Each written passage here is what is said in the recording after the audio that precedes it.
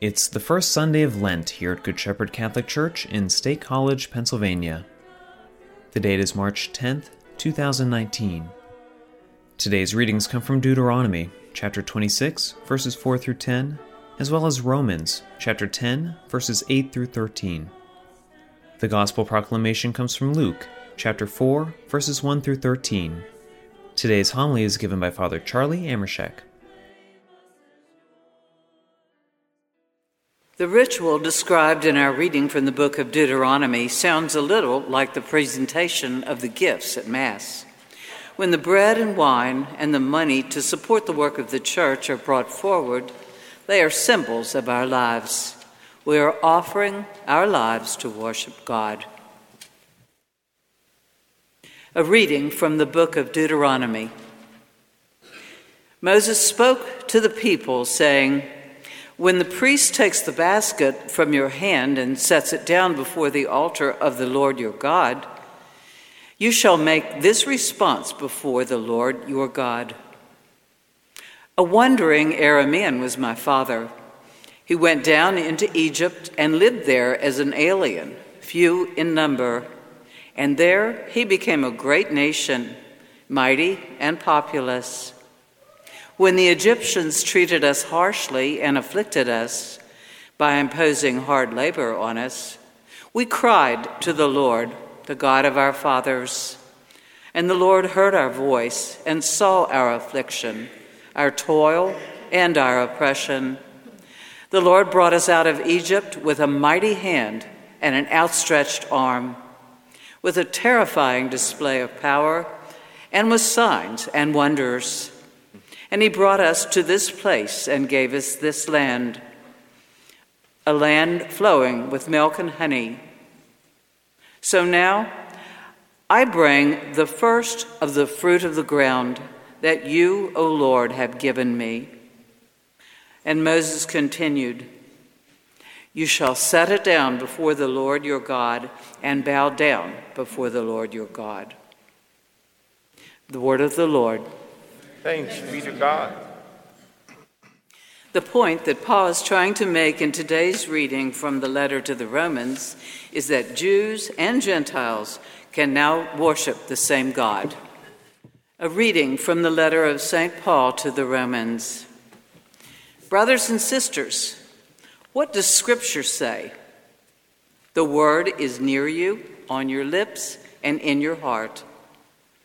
That is the word of faith that we proclaim. Because if you confess with your lips that Jesus is Lord and believe in your heart that God raised him from the dead, you will be saved. For one believes with the heart and so is justified, and one confesses with the mouth and so is saved. The Scripture says, "No one who believes in him will be put to shame."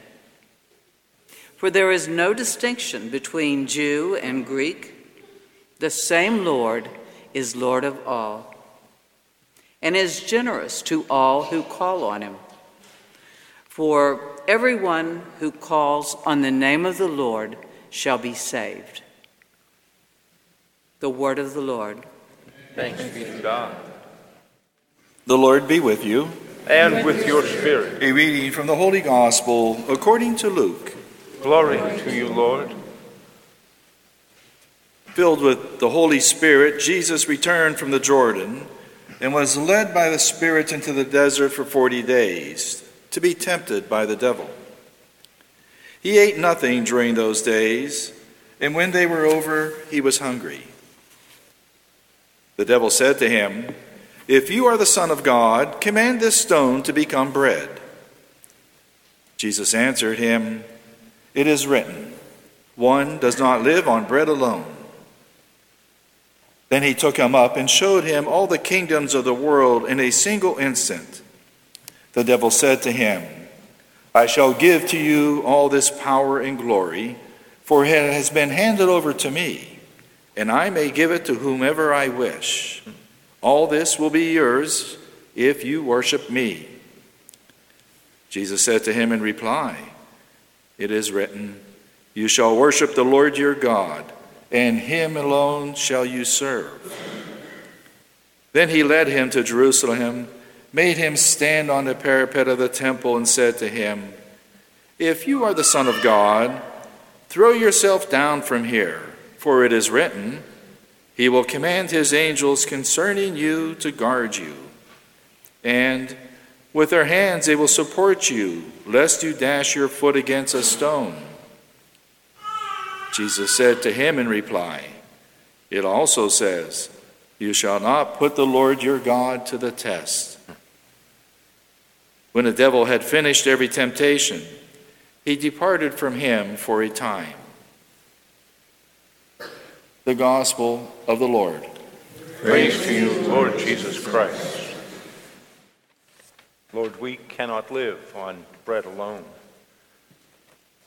but only on the word that comes from your mouth.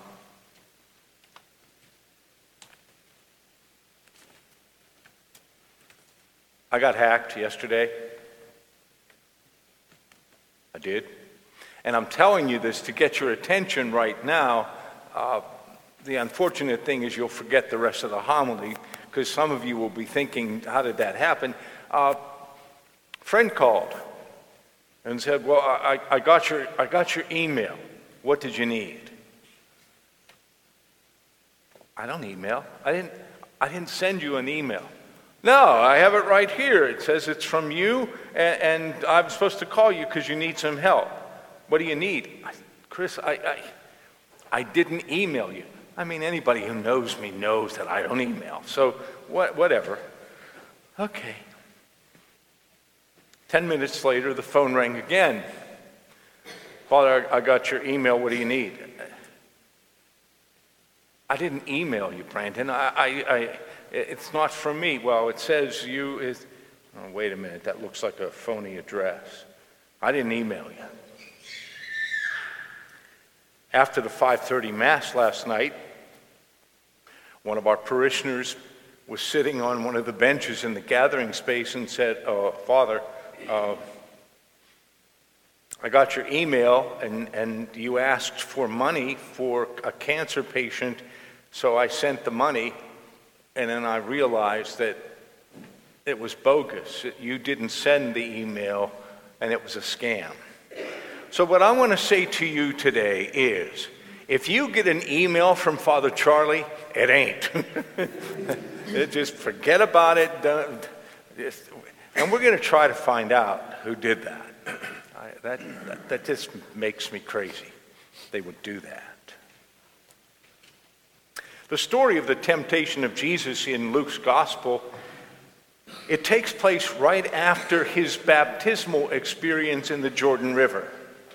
What's the last thing that Jesus heard at the Jordan? He heard the voice of God saying, "You are my beloved Son." Do you remember?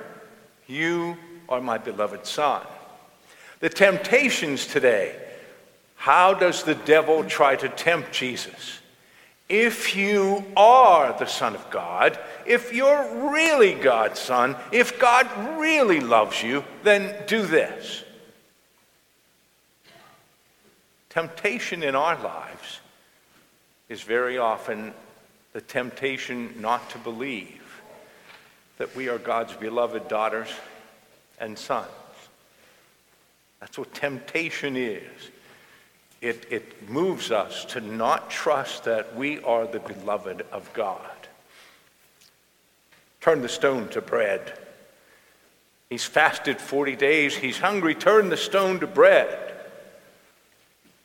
If God really loves you, God wouldn't let you be hungry. Would God do that?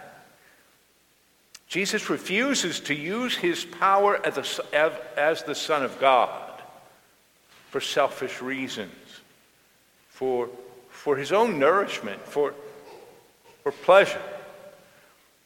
The temptation in our lives is that kind of temptation to take all of the good things, the positive things, the pleasures, and just hoard them for our own. I have a problem. I fell in love with pure leaf peach iced tea. Have you ever had pure leaf peach iced tea? I love it. I drink bottles of it every day, and I'm looking at Lent saying, is God calling me to give up pure leaf peach iced tea? I decided no, if God really loved me, God wouldn't ask me to give that up, right? So I went to Wegmans, where they always had the pure leaf peach iced tea. There was no pure leaf peach iced tea. Instead, the shelf had something called mango hibiscus. What the heck is mango hibiscus? I guess maybe I was supposed to give up pure leaf peach iced tea for Lent instead of relying on that to seek satisfaction, to seek nourishment in the Word of God. If you really are the Son of God, look at all the kingdoms of the world. I'll give them to you if you worship me. Doesn't it make you wonder? Doesn't it make you wonder why the devil has power to give away the power of the earth, the power of earthly dominance? How'd the devil get that? Jesus says, worship God and worship God alone. What are the gods that we worship, huh? What gods do we place ahead of the God whom we believe? Ahead of the God who sustains us and gives us life. What are the false gods? You shall love the Lord your God. God alone shall you adore. Time to look and see what's more important to us, what gets first place over God. And then finally, jump off the temple. If you really are God's son, God won't let you get hurt. Psalm 90 says that he'll catch you so you don't dash your foot against a stone. And Jesus' response is, you shall not test the Lord your God. Do you ever pray really hard for something? Or pray really hard for someone, and the prayer doesn't get answered like we want it to be answered? I've prayed for people who are battling cancer. Every day I pray for them, and sometimes it seems as if God is not answering the prayer. The temptation, if you are God's beloved daughter, if you are God's beloved son, the temptation is when we ask God for help and we don't get what we've asked for, we break the relationship. We say, we're mad at God. I'm not praying anymore. I'm not going to church. I'm mad at God because God didn't give me what I thought I wanted, what I knew I wanted.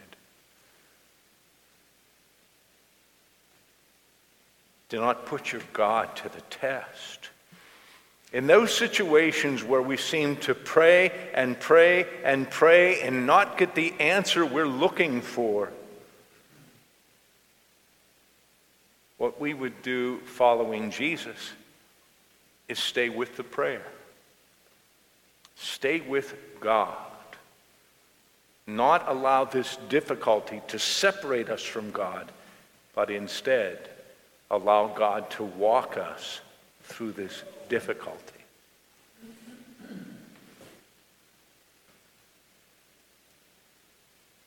We'll join hands later and pray as Jesus taught us to pray.